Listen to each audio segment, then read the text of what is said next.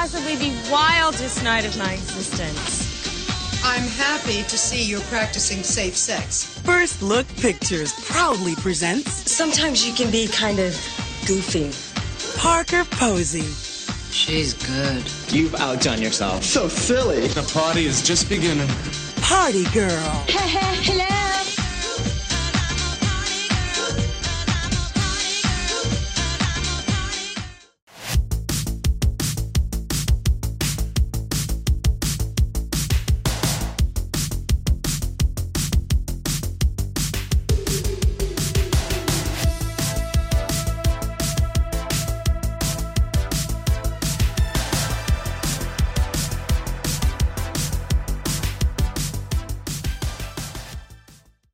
Hello and welcome to the latest episode of Real Early. I'm your host, Larry Sternshine. On this episode, I'm joined by friend Preston Mitchell. Preston is a frequent guest on many of the podcasts I love listening to, like Film Feast and Schlock and Awe, so it was a pleasure having him on my show. This was a really great conversation that I think you'll enjoy. We talk about the important figures in his life that encouraged him with his love of movies, like his mom and one of his teachers. There's also time spent talking about buying movies whenever he could, the importance of the internet to a movie fan, and so much more. So, without further wait, here's my great conversation with Preston Mitchell. Hey, Preston, how you doing today? I'm doing really well, Larry. Thank you so much for having me. It's a real pleasure to be here. Yeah, it's a pleasure having you on, too. I really appreciate you doing this. It is Sunday morning as we're recording, and usually I'm up a lot earlier than this. But I woke up way later, so I've still got a little bit of cobwebs in my brain, which is not so ironic considering that you've also done many episodes of the Cobweb podcast with Daniel Epler. See, so I'm making it so you feel comfortable because you're used to that Cobweb show.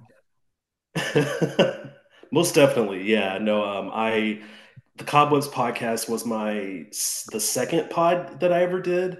So I think I said this on another recording I did a few nights ago. But yeah, RIP to that podcast. But Daniel's doing some really wonderful things with his YouTube channel. You know, talking about vintage cinema, gothic horror, those kinds of things. So I really always appreciate him for giving me the opportunity. Absolutely. He was a guest on my show, and I've got to meet him last year, and he's a good dude. So, those who know about him, check out his YouTube show. It's really good. So what was the first podcast you were on, if that was number two? Sure. My first one was Schlock and Awe. Lindsay and I, we did kind of a late December episode on Kiss Kiss Bang Bang in North by Northwest. Yeah, those are good movies, as people know. It's funny, a lot of my guests all have that in common of being on the same like shows that I've had people on. Like Schlock and Awe, I've had Lindsay on my show, and Matt Bledsoe, you've done a lot of stuff with Film Feast. Mm-hmm. So at the end of last year, you did an episode of Film Feast with, I think, Carmelita. And you guys talk about your film discoveries of 2023. And I was wondering how 2024 is coming along with discoveries. Has it been a good start of the year for those? I definitely say it has. And first off, thank you for listening to that. Because that was one of my proudest podcasting moments. It is honestly Matt lumping me in the same virtual setting as Carmelita to get the chance to rattle off our favorite first time watches ever of that season to each other.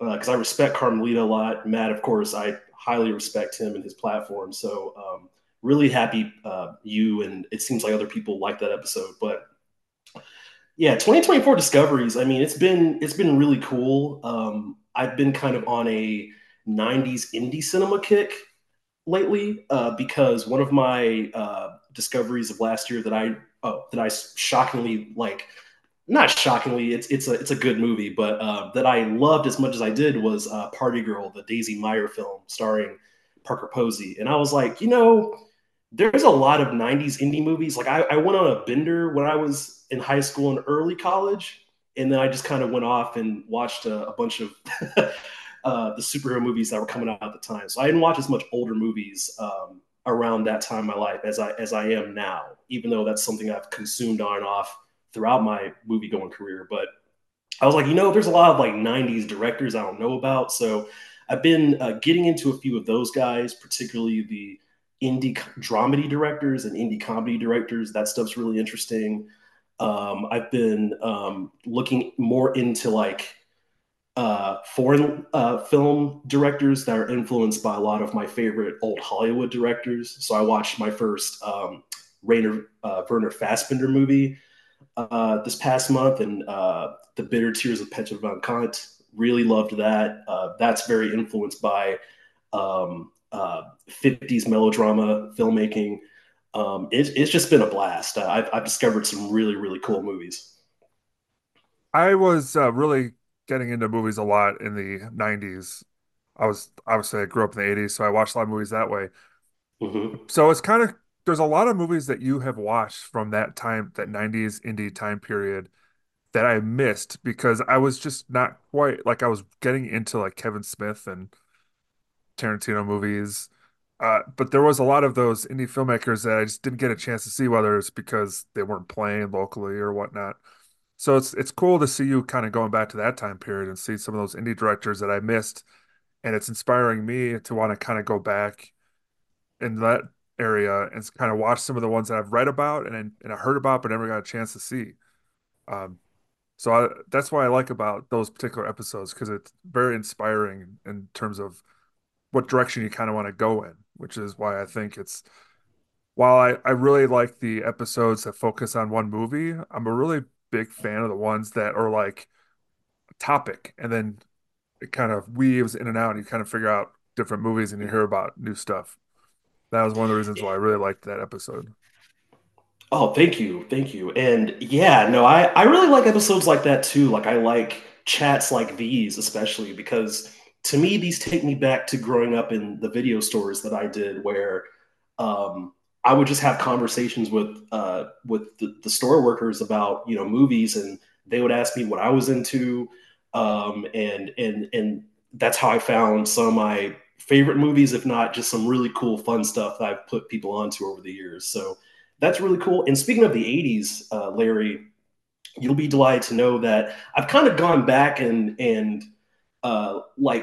definitely in the past couple of years, I've watched way more 80s genre than I was. I love 80s movies. I love all decades of film, especially 30s through the 90s. That's kind of my safety zone. But there's just so many, like for example, like Joe Dante's The Burbs. Dante is someone that I like a lot, but I somehow had never saw The Burbs before, and popped it on Netflix one day and or watched it from there, and just had a rip roaring great time. Amazing dark comedy. Um, Definitely one of the best 80s comedies I've ever seen, quite frankly. So that was, and it was cool to hear from our buddy Andy Gorham. I DM'd him and I was like, "Hey, dude, The Burbs is awesome." He was like, "Dude, that's like one of my favorites." So yeah, just stuff like that. There is a little resurgence of that movie. It's actually playing by me in March, and I was thinking of going to see it on the big screen.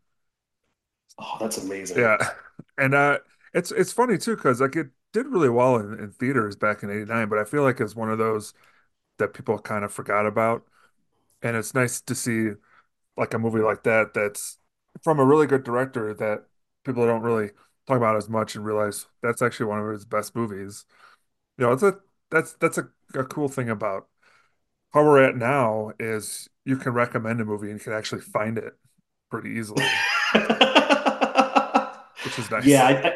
I think kids growing up now, like teenagers and stuff. Because when I was a teenager, it was way harder to find certain movies. I remember there was at a point where my mother would take me to the video store a couple times a month. Like that would be kind of our thing to do in the mall. I grew up in a very small Texas town, so not a lot to do besides either hunt, go outdoors, or watch movies. And for the most part, I chose the latter. And a lot of our interests are in classic film and cult film, and so we would have to like literally call in special orders, and a lot of these were blind buys that my mom and I were doing. Like a big part of my allowance would go to those, and our collection built up so much. But before I was a senior, I was like, hey, like I'm not going to take these to college with me. For the most part, but do with that as you will. Like I can stay away from these movies for a while and do other college boy stuff. But yeah, no, we would.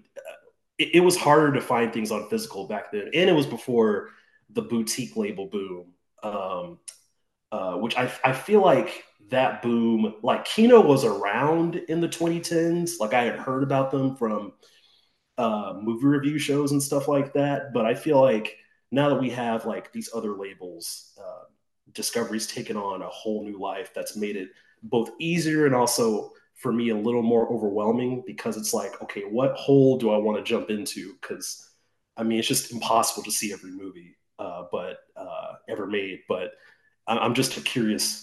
I'm curious, George, for that stuff. I was just recently purchased a little box set, and it was just two discs of Hammer horror movies, and it's a bunch I haven't actually seen before.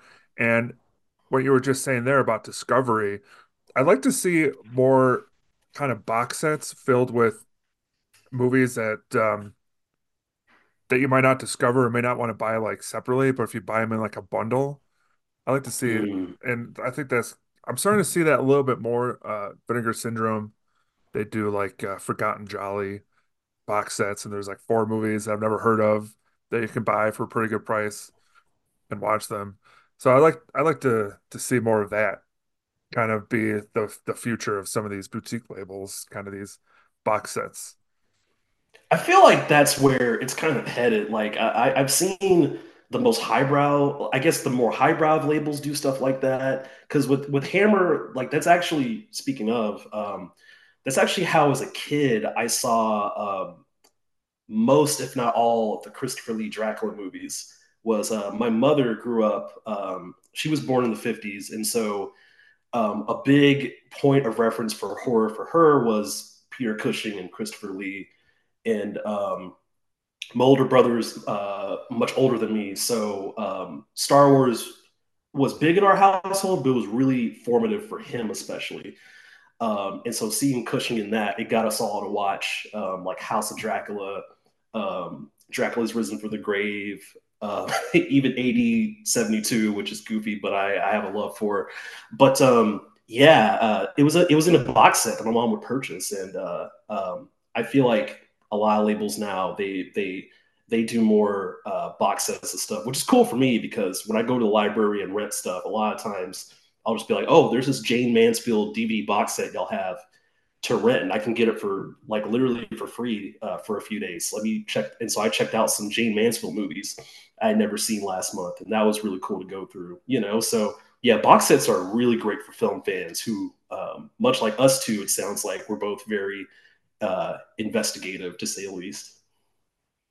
Yeah, for sure, because that's how you discover movies, and it was easy growing up in the '80s because you'd have cable, and it would just happen to have a movie on, and you just watch the movie. It was kind of cool because it kind of chose it for you in some ways, which is a good thing because sometimes you don't know that this is the movie you want to see on this particular day. So sometimes it's sort of just like its own little movie watch guide, I suppose. Yeah, So let me ask you a question. Um, let's talk about your mom for a second because it sounds like she's really influential for you as a movie fan and as just somebody to look up to. Was like movies always a big part of her life? Like, what does she tell you about movies, or is that something that came later because you showed interest? yeah. So it's funny you asked me that question in that framework because it's kind of a bit of both. So for her growing up as a she says as a kid, and I think I think she looks at kids very differently than we do, just because again born in the '50s. So anyone who's under the age of 30 she calls a kid. So there's that. But when she was growing up, her family was weirdly enough like in Houston, Texas, it was a neighborhood of predominantly black, and most of the neighborhood was pretty well off. And so by that point in the 50s, most of the households had TVs. And so at that point, like they would do like little. This is literally things that she's told me, stories that she's told me is like doing like they would do like reruns and stuff of like Ben Hur and like the Ten Commandments, those big epics that were competing with TV in the theater. She would see those on TV, and that was kind of some of the earliest movies that got her to realize, oh, film can do these things that a small TV show can't do. It's not just cowboys on saloons. Like you can have like big chariot races and sweeping costume designs and stuff like that. So I would say a lot of the movies that she was into at those ages had a lot of guns, a lot of pageantry, a lot of over the top romance. She loved that kind of stuff. She gravitated to like a lot of the darker kind of female actresses, especially when she got older. Like she's really into Betty Davis, Joan Crawford. She was kind of the first person to tell me about that feud. So I had that in my head whenever she showed me their movies. And she was always into Stanwyck and Katharine Hepburn. And women who like really embodied those darker aspects that a lot of the lighter stuff that you would expect, young women to love at that time just wasn't as abundant in. So I would say that was happening, but at the same time in the 70s when she got in her like late teens, early 20s, there were a couple of repertory theaters that showed blaxploitation, and these were things that she had never seen before. In fact, a former boyfriend of hers actually took her to the theater to go see Sweet Sweetback's Badass Song. And the thing about my mother is that her and I agree on virtually most things, except she has a very strong aversion to sex and ultra violence. She can handle violence, but ultra violence. So that movie, for the time at that age, it got her to break up with the guy pretty fast. It was a lot like it was a lot like Bickle and Sybil Shepherd in Taxi Driver. It was that whole, it wasn't quite porn, but for her, I can imagine Sure. that was. Yeah. And that was like considered like the first blaxploitation film that kind of started everything, if I recall. So Yeah, to see that in theaters, I mean, to look back, that's pretty incredible. I tell her that, and it's funny that she laughs about it and goes, "Yeah, but my dad, my grandfather, her father, hated those movies because of the depictions of race that were going on. Because again, they grew up in this kind of like I liken it to like the neighborhood that. Are you familiar with Devil in a Blue Dress by chance? The Yeah, I actually just Denzel watched it movie. last year. I just watched it for the Nice. first time, which is a fantastic movie. It is. It's one of my faves, and I liken it to that neighborhood because, again, like part of the reason why everyone keeps coming into Denzel's house and terrorizing him is because for a guy of that time, a black man of that time, to have his own house, his own things going on, his own moves, it's a rarity, and that's the environment my mother grew up in. And so to have to have your daughter be attracted to these crime films and stuff like that. Like my grandfather, his favorite film was The Godfather when that came out. So he and my mom would always have a tug of war of like, this is the type of thing that you should be watching, and she would be rebellious and that kind of thing. I don't think she'd like me saying that, but it's literally it reflects in the exploitation and stuff like that I It, kind of it's fell into. it's funny for him to say that, considering that scene in the toll booth when James Caan gets a bajillion bullets put into him, and it's all just real violent and stuff. I think that's kind of interesting, and I wonder how I don't really know the I don't even know where I'm going with that. It's just interesting that that violence would be okay versus maybe the violence of maybe a blaxploitation movie, but it sounds like it's more of like an environmental sort of response than content, if that makes any sense. Oh, I think you're totally on something, Larry. I definitely feel like it's a uh, hmm, it's an easy listening versus rock and roll debate. If you get my drift, like it's one of those things where this is classy, this won Oscars versus cheapy. The people who are behind the camera are literally slaving hours on this thing because they don't have a Robert Evans financing their film to make movies that are in the same genre, but they're not going to be as fine or have classically trained actors like this complement to it. So I totally agree with that.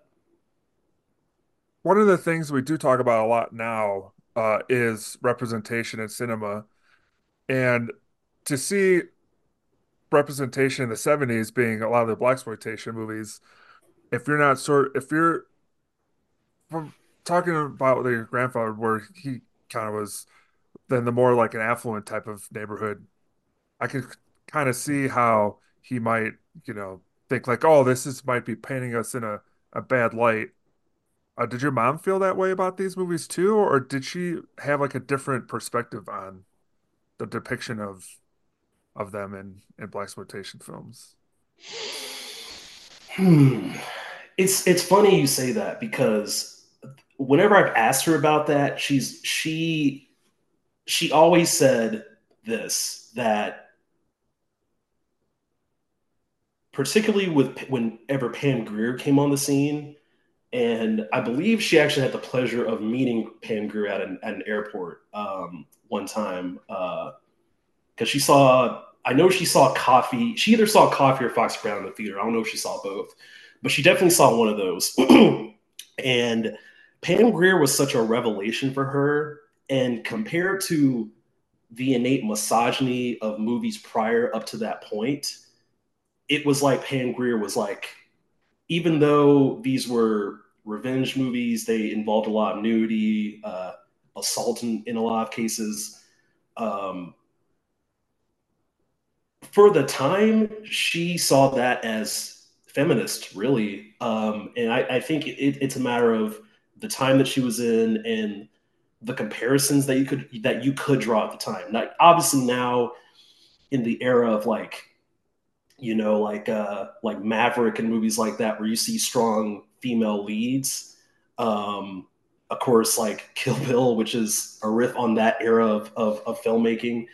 Um, I believe as a straight, heteronormative male that you do see more of those depictions, especially in that genre.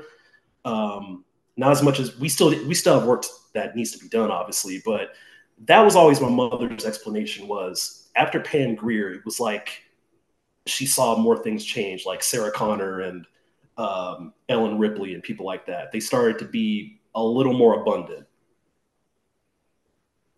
And when did you grow up? What decade was your first decade that you were alive? To The put it as late awkwardly as possible. When late were you born? '90s. Late 90s? Yeah, yeah. Oh man, I was in college when you were born. The amount of times I've been on podcasts where I think I was actually talking with Matt Bledsoe one time about the 2003 Hulk movie, which I haven't seen since I was a kid, but I saw in theaters in 2003, and he was like, "Preston, how old were you?" And I think I was like 7 or something. He just goes, "Oh." Right? But you said you have an older brother. Or do you have more than one or just one older brother? Just Siblings? him. And how much older is he than you? 14 Older. years. Okay, so did he like movies also? He did. He very much did. His high school years were the '90s. So I saw The Matrix, for example, partially because of him, and it was. like this is just one example, but like I'd say 2003ish or whatever when the sequels were coming out and the Animatrix and stuff like that. Like that was his thing in addition to Star Wars, and of course, I would raid his closet because he had like the Blade movies. He had Face Off on DVD. He had like an early DVD of the Seven Samurai as well, and Once Upon a Time in the West. So I think I talked about this on Schlock and Awe actually, but like it was actually his closet that introduced me to those darker westerns and kind of those bloody R-rated action movies and stuff like that. Yeah, he was through my mother. I think him and I both inherited that love, but his thing was more like books. He went to college for art, so like he was always painting. He had like a big watercolor uh, collection and kept sketchbooks and stuff like that. And I mean, once I could, once I did chores and I could do things around the neighborhood for other people that earn me money, I just spent it all on movies pretty much, and that's kind of been my thing. So early, let's say early 2000s is when you probably were getting old enough to start buying movies and things like that. Uh, they didn't, that was more like the tail end of the video store. So were you just mostly just going to like Best Buy to buy movies, or did you have a video store that you would go to? Both. We had a Hastings in downtown of my hometown, and then we had Best Buy, Target, Walmart. Now it's making me sad because literally, since I didn't grow up in the Blockbuster era. Well, let me put it this way: like we had a Blockbuster, but I think I was a little too young for that. Um, like I discovered movies more in like Best Buy, like those $5 bins and stuff like that. Walmart, things of that nature. I want to say it was, I think it was Best Buy. Like they had a copy of literally, and this would never happen now, just with everything that's happened with them, that store company. But they had a DVD of Touch of Evil, and this was when speaking of early 2000s. And I'd already heard stories of Orson Welles and watched a couple of his movies with my mom. Third Man is in my top five films of all time, actually. And I took a chance on buying that DVD, and my mom was like, "Oh, that movie terrified me as a kid." And this dark noir where there's these racial relations and stuff like that. That's all she told me about it. And so bought it. It was like $20. Had no money after that, but I loved it when I watched it at home. And that's been one of my favorites ever since. And that was definitely Wells was definitely an essential part of me getting into noir movies and stuff of that time period. But yeah, just crazy finds like that in Target and things like that. Like if I had heard from my family members or friends that I was going to school with, hey Preston, like there's this movie you watched at home that's like crazy, and it was not rated R pretty much because I grew up. My household was still fairly puritanical, let me put it that way. Yeah, I would get my hands on it for sure. Do you remember the first R-rated movie you saw? It was definitely The Matrix. Okay. Definitely. That's actually a pretty good. I mean, the movie's good, but I'm just saying, like, if R-rated movies weren't something that they really wanted you to watch too much, at least that one is pretty tame compared to, it could have been like, oh, we're gonna watch Reanimator or something, you know. Dead Alive. But Yeah. this one is at Yeah. least, it got some really cool martial arts and uh, a very unique world. I think really pretty much the only thing that movie's got going for it to make it rated R essentially is some language. I'm guessing Hmm. maybe that weird top-down shot of him laying naked. I mean, that's about as bad as it gets, I guess. But did you were you allowed to go to the movie theaters too, or did you have to go with your brother to see movies until you were old enough to kind of decide like what was your movie theater experience like? My brother took me to a lot of movies. This is gonna sound like insane that this is a thing, but like just hear me out. So um, in 2004, I'll never forget this. So I had never seen a Harry Potter movie in the theater. Like I had my at home we had like the first couple on DVD or whatever because my brother was a big fan of the books and the movies that we didn't see in theaters that were big blockbusters. We ended up just my mom ended up just getting for them for us at home and stuff like that. So like Spider-Man, I never saw in the theater. I saw that at home on DVD and loved it, from that point forward. But yeah, so in 2004, my brother was like, "Hey, do you want to go see the new Harry Potter movie?" And I was like, "Sure." Like I had liked the first two and watched them a lot. Like at the time, it was like, "Oh, these are the best things I ever seen," because I was like 7 or 8 or whatever. So I was like, "Sure." And so that was the year Prisoner of Azkaban came out when Alfonso Cuarón stepped into the franchise, and that just blew both of our minds.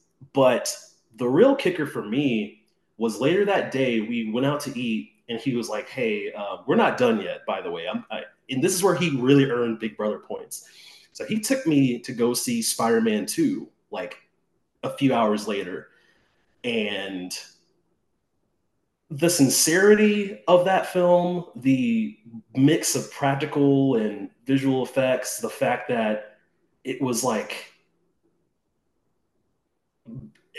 the fact that so much of the movie was a Spider-Man movie that where the lead didn't want to be the hero, like he was dealing with like real world problems, and it was a New York movie, and there was this grit to it that I wasn't used to seeing from big budget movies.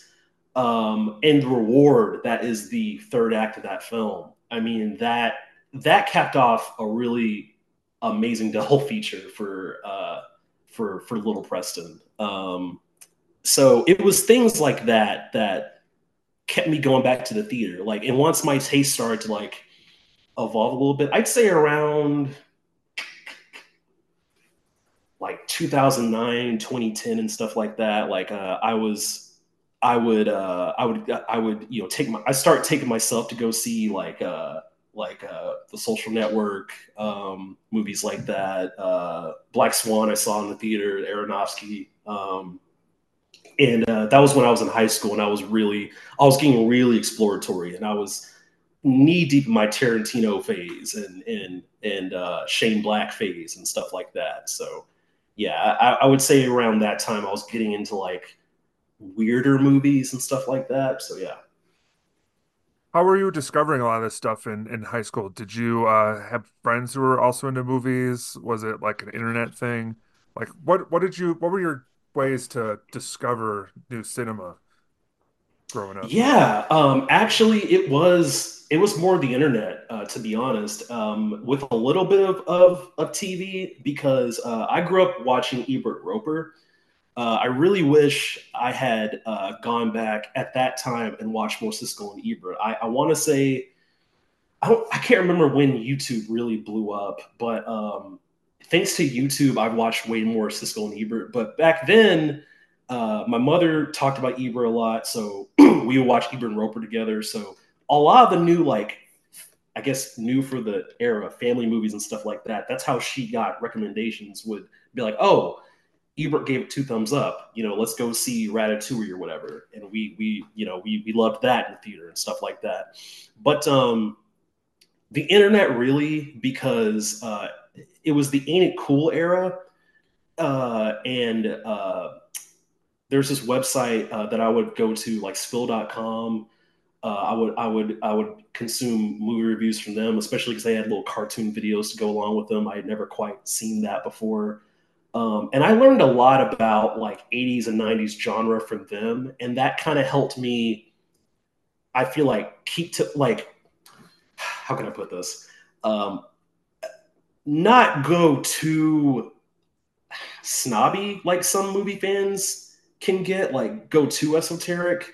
And I'm not saying I don't like a lot of like artsy, more heady stuff. I definitely like a lot of stuff that can be labeled as pinky up. But I always loved like Schwarzenegger movies, Stallone movies, and stuff like that. I always loved like the big blockbuster stuff. Again, like what they call cape shit online now. I was growing up in the genesis of that, so I feel like those sources honored those things, and that's what made me realize, hey, like genre movies tend to have the longest shelf life of anything.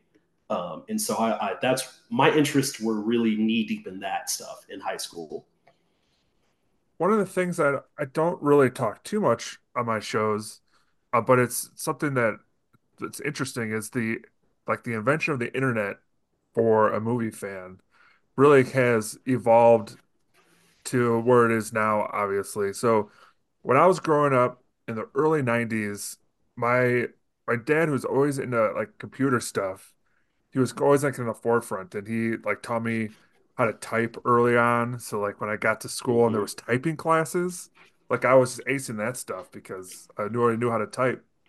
And so when the internet became uh, a reality, it was things like Prodigy and AOL, which was like you buy it, or you would just get a bunch of free, just recreate new email accounts, and you go on, and it was just this proprietary software, and there was different like spots in Prodigy and AOL you could go to, and obviously I went to the movie stuff, and that's where you Mhm. started like meeting other people, and at the time it's still pretty new, so you don't really know how it's working, and you look back at it now, I'm just like, you don't really know who these people are or anything.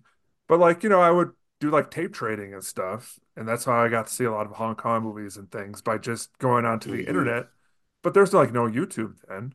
So now when you're growing up, the internet is starting to get like YouTube and these sites of movie people and the comments. It's just it's the how much easier it is to find out all these movies, especially now with streaming and whatnot. Um, so it sounds like the internet was the thing that was really easy for you to kind of discover a lot of these movies. Yeah, like there were online catalogs of like must see movies and stuff like that. Like I remember Time Magazine actually in 2005. It was a big deal back then, but they came out with like an all time 100 great movies list. And I remember my mom and I saw this list together. They published it online. I think it's actually still available, and obviously more movies have come out since 2005. But they had like very interesting choices in addition to like the Citizen Kanes, the 400 Blowses, and stuff like that. Like I think they had like Hitchcock's Notorious, which at the time was more of an underrated Hitch film, but has now become more esteemed, rightfully so. It's one of my favorites of his. Um, I'm trying to think what else was on there. They had some. I think they had Repo Men on the list, as well as like some other '80s like kind of culty stuff that I had never heard of at the time. And again, it was like the diversity of taste that showed me there's more to movies than just what you read about in a textbook. Like I wanted to go out and experience these movements and learn more about them. And I think what really helped me too. Oh goodness, Larry, I'm sharing so much today. I would write movie reviews for my Facebook page. Like I would put them on there, and then a lot of my friends would go to me and be like, "Hey, Preston, what do you think about that Star Trek movie that's out?" And I was like, "Oh, I have this. I started this Tumblr, this little Tumblr feed that I made an archive page for it and everything. I was such a nerd.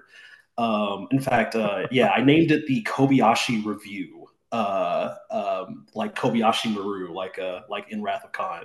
Like I said, it's little goofy pun stuff, but and I had a pretty good. It wasn't like the teen movies where like the movie nerd is like this social awkward guy. Like I had a pretty good little conclave of friends in my community.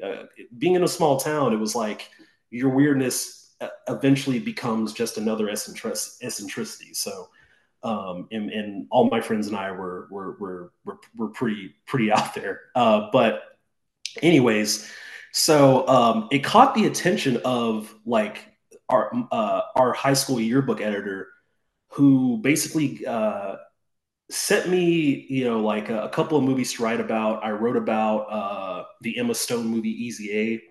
It was like a I don't know how I did this, but it was like 800 words about how great that film was, and he was like, okay, like let's bring this guy in, and I guess he didn't know like what to expect, but he sees this like I don't know, like this chubby kid who's wearing a RoboCop T-shirt, and he's like, "Hey, did you get lost? Not, like I can show you to your classroom." And he's like, "Oh no, I'm Preston. I'm Preston Mitchell." He goes, "Oh, you wrote the Easy A and the Social Network reviews," and I was like, "Yeah." and and he and I really started a bond. He actually was essential in putting me on like a lot of 70s movies. That was something that 70s dramas. So not just exploitation, but like a lot of like he and I both share a love of Rocky. So we bonded over that, and he got me to watch a lot of sports movies. Like Slapshot was one of his favorites. So, for example, so I watched a lot of that stuff through him, and because he wanted to be a filmmaker for a long time and just went a different route. And he took like a couple of Scorsese classes when he was in his 20s. So I have that love of Scorsese kind of sort of through him. And it was one of those like Dead Poet Society things where he kind of nurtured my love of writing that I've always kind of kept in a sense. And I've taken that on as a I don't write about movies as a career, but that is what I do. Writing is what I do as a day job in addition to other skill sets. So yeah, I would say mentorship and online definitely forged the Preston that you see today. Do you still talk to him? Are you still friends? Not so much anymore. There's a lot of people, a lot of teachers from my high school that unfortunately they've either passed on or they just moved to other states and whatnot. He and I kind of lost touch. Not on purpose. Like I still think about him quite a bit. He has a beautiful family. I pop in on his Instagram occasionally, but it's one of those things where like I think there's that respect between us. Sure. Yeah. So, but yeah, I have all the love to him. He was an amazing teacher to me. There was a teacher I had in high school who taught Spanish, and I wish I could remember her name, but I remember that we had to do a presentation on something Mexican culture, I think it was. And she knew that I like movies, and she's like, "Have you seen El Mariachi?" And I was like, "No, I have not seen El Mariachi," but I was able to get a copy, and I did a whole presentation on it because that movie blew me away. Because there's this movie that he made for like $1, and it looks a lot more expensive. There's like action and stuff in it, and Yeah. that would have been like my first, film from Mexico, even though he's more of a Texas guy. But like it's pretty amazing like how for some of us like it's just like you'd never expect a recommendation from some people, but then it ends up being like a major part of like who you are. So you know, school is could be very important for us movie geeks. Oh, it's super important. Yeah, I mean he taught me a lot about like he introduced me to journalism movies because he used to teach these movies in his class, and he would be like, Preston, you're not gonna like All the President's Men. All my students fall asleep, and I was like, dude, I am such a slut for dialogue, for lack of a better phrase. So, yeah, that's actually why that movie is one of my all time faves. Is I saw it back then, and with the whole going back to the Rocky connection, I mean, that's a 19. Those are both 1976 movies, and he would like quiz me on movie years and stuff, and I'd be like, "Oh, this also came out from '76," and he'd be like, "Yeah, you need to see some of these classic films." So yeah, I checked out Network at that time and stuff like that, and a few of the other movies from that year. And yeah, I mean, he just uh, and he really kind of got me more into like dramatic films and stuff like that. He was really into like dialogue type movies and whatnot. Um, yeah, and a big movie between both of us that came out at the time was Moneyball because saw that in the theater with my best friend, and my teacher was a big Aaron Sorkin fan because he's from the West Wing time, like and stuff like that when that was a huge show. So we would often quote, for the next couple of years, we would often quote like, "What's not romantic about baseball?" and stuff like that. Even though like I really don't care for baseball, but I happen to love that movie. But yeah. Did you want to get into film when you decided when high school was over? Did you want to do anything in that, or did you just kind of take a different path and just use movies as something you like doing, uh, as like a hobby? Yeah, I think this is a common story with us movie fanatics, but I growing up, I always wanted to make movies. I never directing was kind of one of those things where it was like, maybe I can do that, maybe not, kind of thing. But I was always writing little scripts or little stories. My mother still talks a lot about like how I would just go through notebooks like your typical kid goes through toys. I was always scribbling. I was always writing ideas of stuff. In fact, there was a big part of like my middle school years where I toyed for years about either writing like a western or a superhero kind of story. A part of me still wants to kind of do that someday. Why not? Why not But both? Do a superhero western. well, I would, but Jonah Hex exists. Someone's got to do it better, or is that the best they'll ever get? I don't know. No. So someone's gonna do it better for sure. But oh goodness. um, um, it's funny. My former teacher, he asked me one day. He was like, "Preston, what do you want to do with your life? To make a living?" And I said, "I want to make movies. I want to be a filmmaker." And he was like, "Have you ever considered being a writer? Like, have you just ever considered that?" And I was like, "Well, I like writing, but I feel like I'm best served in like movie production and stuff like that." And he was like, "Well, I've seen you do video projects with your friends here and there and stuff like that, but you're really good at this analysis stuff." And I'm not someone who just like likes the sound of their own voice or like likes people to like needs people to praise me all the time and stuff like that. So to hear him say that the writing that I was doing, he saw a future of that in me. It was very analogous to what my mom always said, which is, you know, I know you're not you don't care to be like a doctor or a lawyer, but like if you at least do anything, make sure that you communicate, that you're in a function where you're able to put words to paper always. She always saw that in me from the moment I was uh speaking pretty much. And when I went to college for film. Um, and I remember being in my first film class, and two things stuck out to me. Where the first thing was that the kids I was going to school with, they were actual people who made the movies, but whenever they would show us like Kane or Double Indemnity or Singing in the Rain, they showed us all these movies in class, movies that I had already seen by that point. Because I'm awesome. No, I'm kidding.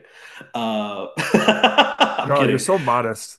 That's what I like about you most is just your modesty.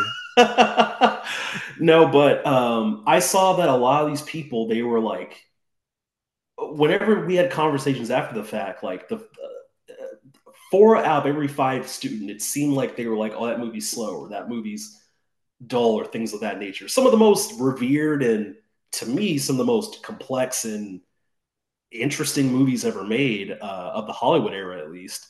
And And I discovered quite a bit of great films from that class as well. But the other piece of that coin is that I was like, anytime we're talking about movie production and the technical aspects, I found myself not as interested. I was like, huh, this class isn't what I thought it would be. And I took another one the following semester that was even less engaging to me. But whenever it came to showing movies, talking about them, stuff like that, I was always into it. Confounded by the harsh realities that the types of movies that I would even want to make are just hard to finance. And I didn't, and it was a soul crushing, gradual realization to come to that.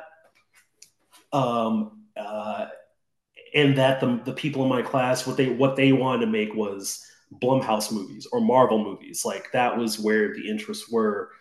And so I feel like the dream kind of died a little bit, as sad as it sounds. I don't want to be pessimistic on your podcast too much, Larry, but uh, I immediately was like, I feel like I could be doing so much more with my God-given skills. So I switched majors. I ended up taking way more writing classes, way more English classes than I ever had before. And I still keep in touch with a few people in those media, in media academia, but and I have nothing but respect. If anything, I have more respect for filmmakers who go out of their way to express their voice, put their stamp on something, whether it be a studio film or an indie production. Because when we really got down to talking about the technicalities of these movies and stuff like that, and maybe I phrased it poorly a few minutes ago, but it's not that I wasn't interested. It was the fact that it wasn't part of the fantasy that I had built up in my head, I guess is what I'm trying to say. And part of my cinephilia throughout the rest of my, because now I'm in my late 20s, it's been it's been wrestling with that a little bit, to be honest, of like, well, a part of me, a small part of me still, I'm kind of interested in storytelling. I still read books. I still have friends from college that every so often they'll pass their scripts to me, and I'll doctor them a little bit or tell them what I think. And it's something I've flirted with for a long time, but who knows? Who knows what life is like? But you're happy with the stuff you're doing now, though. I assume, like with the writing that you're doing now. Oh, for sure, for sure. Being able to be to have a liberal arts education and being able to make a living has been a blessing. It really has. But yeah, I have no regrets about the route I took, and especially it is cool to kind of sit back and watch as boutique labels continue to bloom and getting more involved on film Twitter these past couple of years and meeting a gentleman like yourself, discovering movies through you guys as well as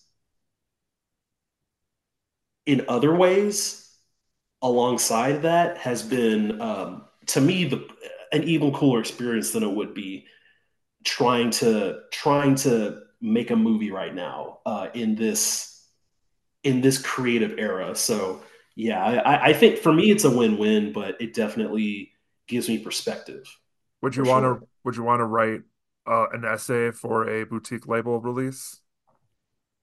I would actually, I really would.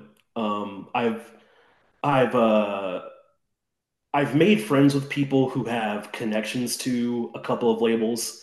I'm not going to name names or what those labels are, but not as a way to uh, circumvent their prestige or their power or something like that, but just so I know what it's like to be a blogger on that level. And it's it's bizarre to me to pop in some of these movies and hear audio essays of these people that I'm organically meeting on Twitter and stuff like that. It's really cool, but it's also like, wow, like I thought I do look up to my former yearbook teacher, but these people that I'm I feel like I've been reading for the last 10 years. It's really cool to know them a little bit as people, which is dope. Do you have a spot online that you dabble with writing reviews still, or is that just something you do like on Letterboxd for fun? Like, is there a For spot the online you can go to read your stuff besides Letterboxd? for the most part, letterboxed. I've actually toyed with starting a WordPress or something like that because I don't have, quite frankly, and I actually posed this question a little bit on Twitter. Then I took the tweet down of like, hey, if I were to start a Patreon or a Substack or something like that, which of these would you prefer? And then a bunch of my followers, I think the top choice actually ended up being Substack. Of the there was like four that I mentioned, but at the moment, no. I do in the future whenever my movie watching slows down a bit and I start to like because I'm getting to a point to where like I want to refocus more time analyzing my personal favorite films and movies that I go to quite a bit, comfort movies and stuff like that. So I flirted with the idea of doing deep dives on certain movies, particularly screwball comedies. Those are a big interest of mine from like the 30s and 40s. Westerns, which I mentioned previously, old detective movies, certain movies of those different genres that I have a little of a deeper knowledge on that I could bring to light to people nuances that they didn't see before. So I'm I'd say before this year is over, I want to get like a WordPress or something like that up and running. Just because Letterboxd is, I love it, it's awesome, but it's not what people use or I think should use for really long form reviews. So yeah, I want to get off uh, reliance on social media and actually build a blog. So Well, if you do decide that, I'm sure a lot of people would be very excited for it. I know I would be. I'd read all of your stuff, just because I think you're very like you're very good at expressing a reason why something is good or something's important and whatnot. Which is why I enjoy listening to you on other shows. So, if you do something like that, I will definitely be telling people to go read it and whatnot. So I'm encouraging you to do it, is what I'm saying. well, that's very kind of you, Larry. I appreciate that. Thank you. So before we go, I have to ask you the question I love asking all my guests now is you must have a movie or two that you own. How do you organize your physical media? So, unlike a lot of people that we know, my collection is actually not that big. It was a lot bigger. I'd say 10 years ago. When I was living with my family, it was our movies were kind of combined and even separately because I eventually did take my movie collection to college with me. I've downsized quite a bit since then, so it's a little more easy to in recent years to alphabetize, but I that's my way of doing it. Like the rows are like it's a so like for example, I'm looking at it right now. If it's like a collection, like I have my James Bond set that goes all the way up to Spectre, and then my copy of the follow up, I have that sitting right next to it, and then I own a lot of Criterions, and so I keep those on the bottom, and then the box sets that fit like they don't really fit with like the normal Blu-rays, quote unquote.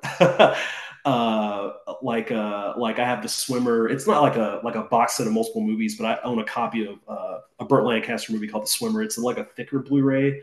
I have that sitting next to kind of my Criterion box sets and stuff like that. And then the Kinos and War Archives I have mixed into all the other non-boutique labels. So, but I try to alphabetize as much as I can. But if something's part of a series or something, I do make exceptions on those.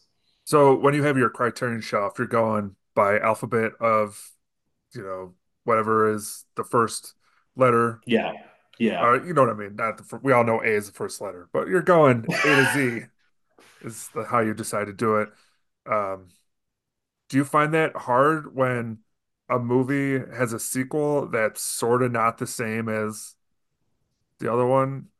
Like, as long as it's together with the same movie, it's okay. It doesn't bother Ooh. you when it's just sort of off.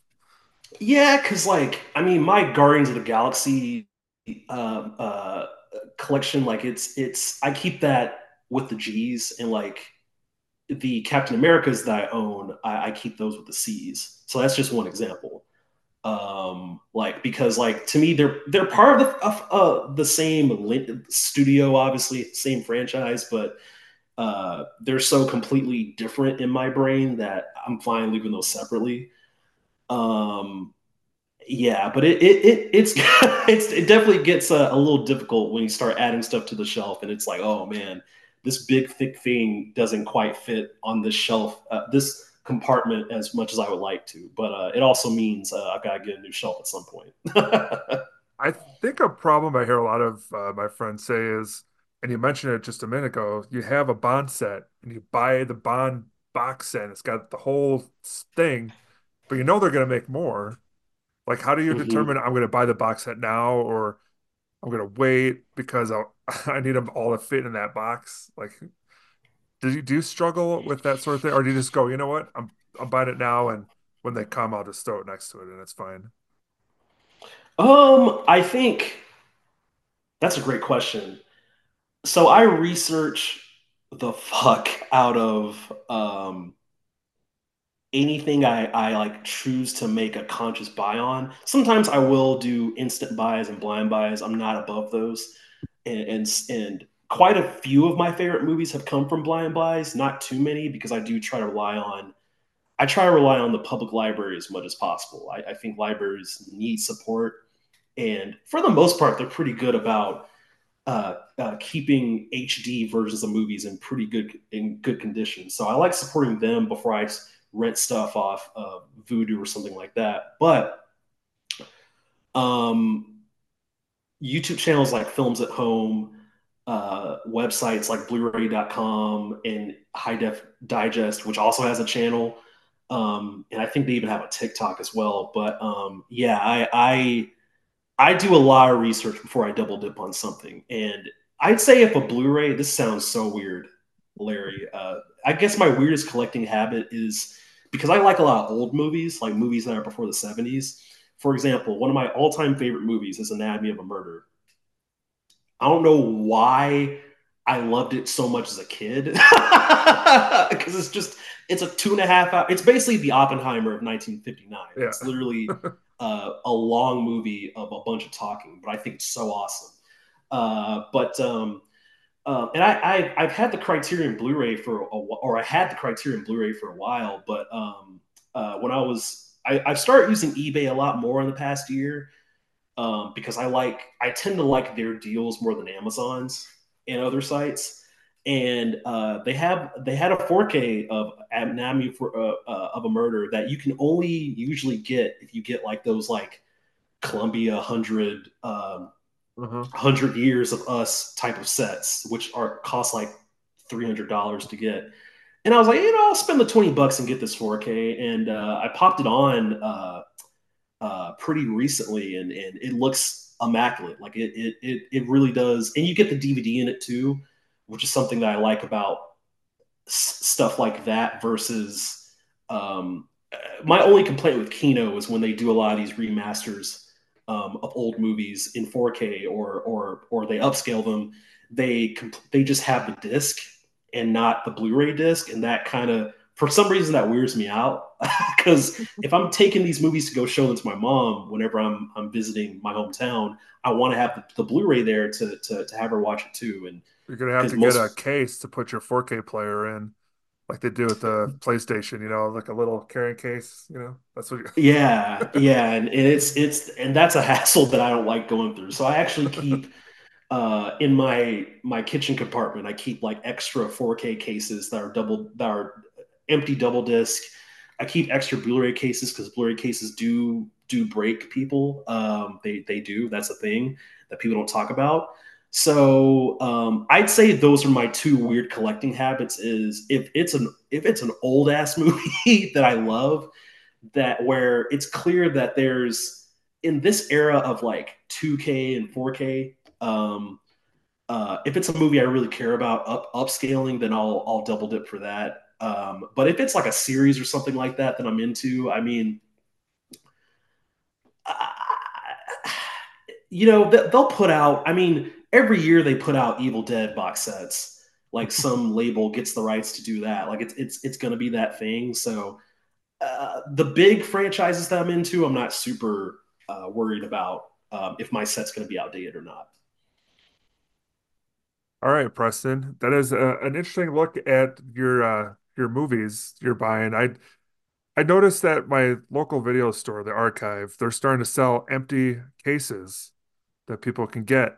They're like, "Oh, hey guys, we just got a whole bunch of ones that say 4K on them, like the 4K ones." I'm like, "Why Hmm. would anybody need that?" Now we know. Apparently they break, or you want to have both movies together. See, so I learned something today, Preston. So I appreciate that. Speaking of learning, those who want to seek you out and check out anything that you put out in the world, whether it's writing or audio, where can people find you on the internet? Sure. Find me on Twitter at Presto MIT. I love connecting with film fans there, especially great guys like Larry. Really appreciate you for putting me on this platform. And then also find me on Letterboxd at Presto_MITCH. I'm always plugging away at exhaustive and exhausting movie reviews. And I love connecting with people on that platform as well. And find me on any of the podcasts that Larry mentioned. Yeah, absolutely. So Preston, thank you for doing my show. I really enjoy getting to hear your background, your story, and about your mom and your bro. So I'm glad that you decided to come on, and hope people enjoy it as much as I had recording. Thank you. All right, everybody, thanks for listening, and we hope you have a good day.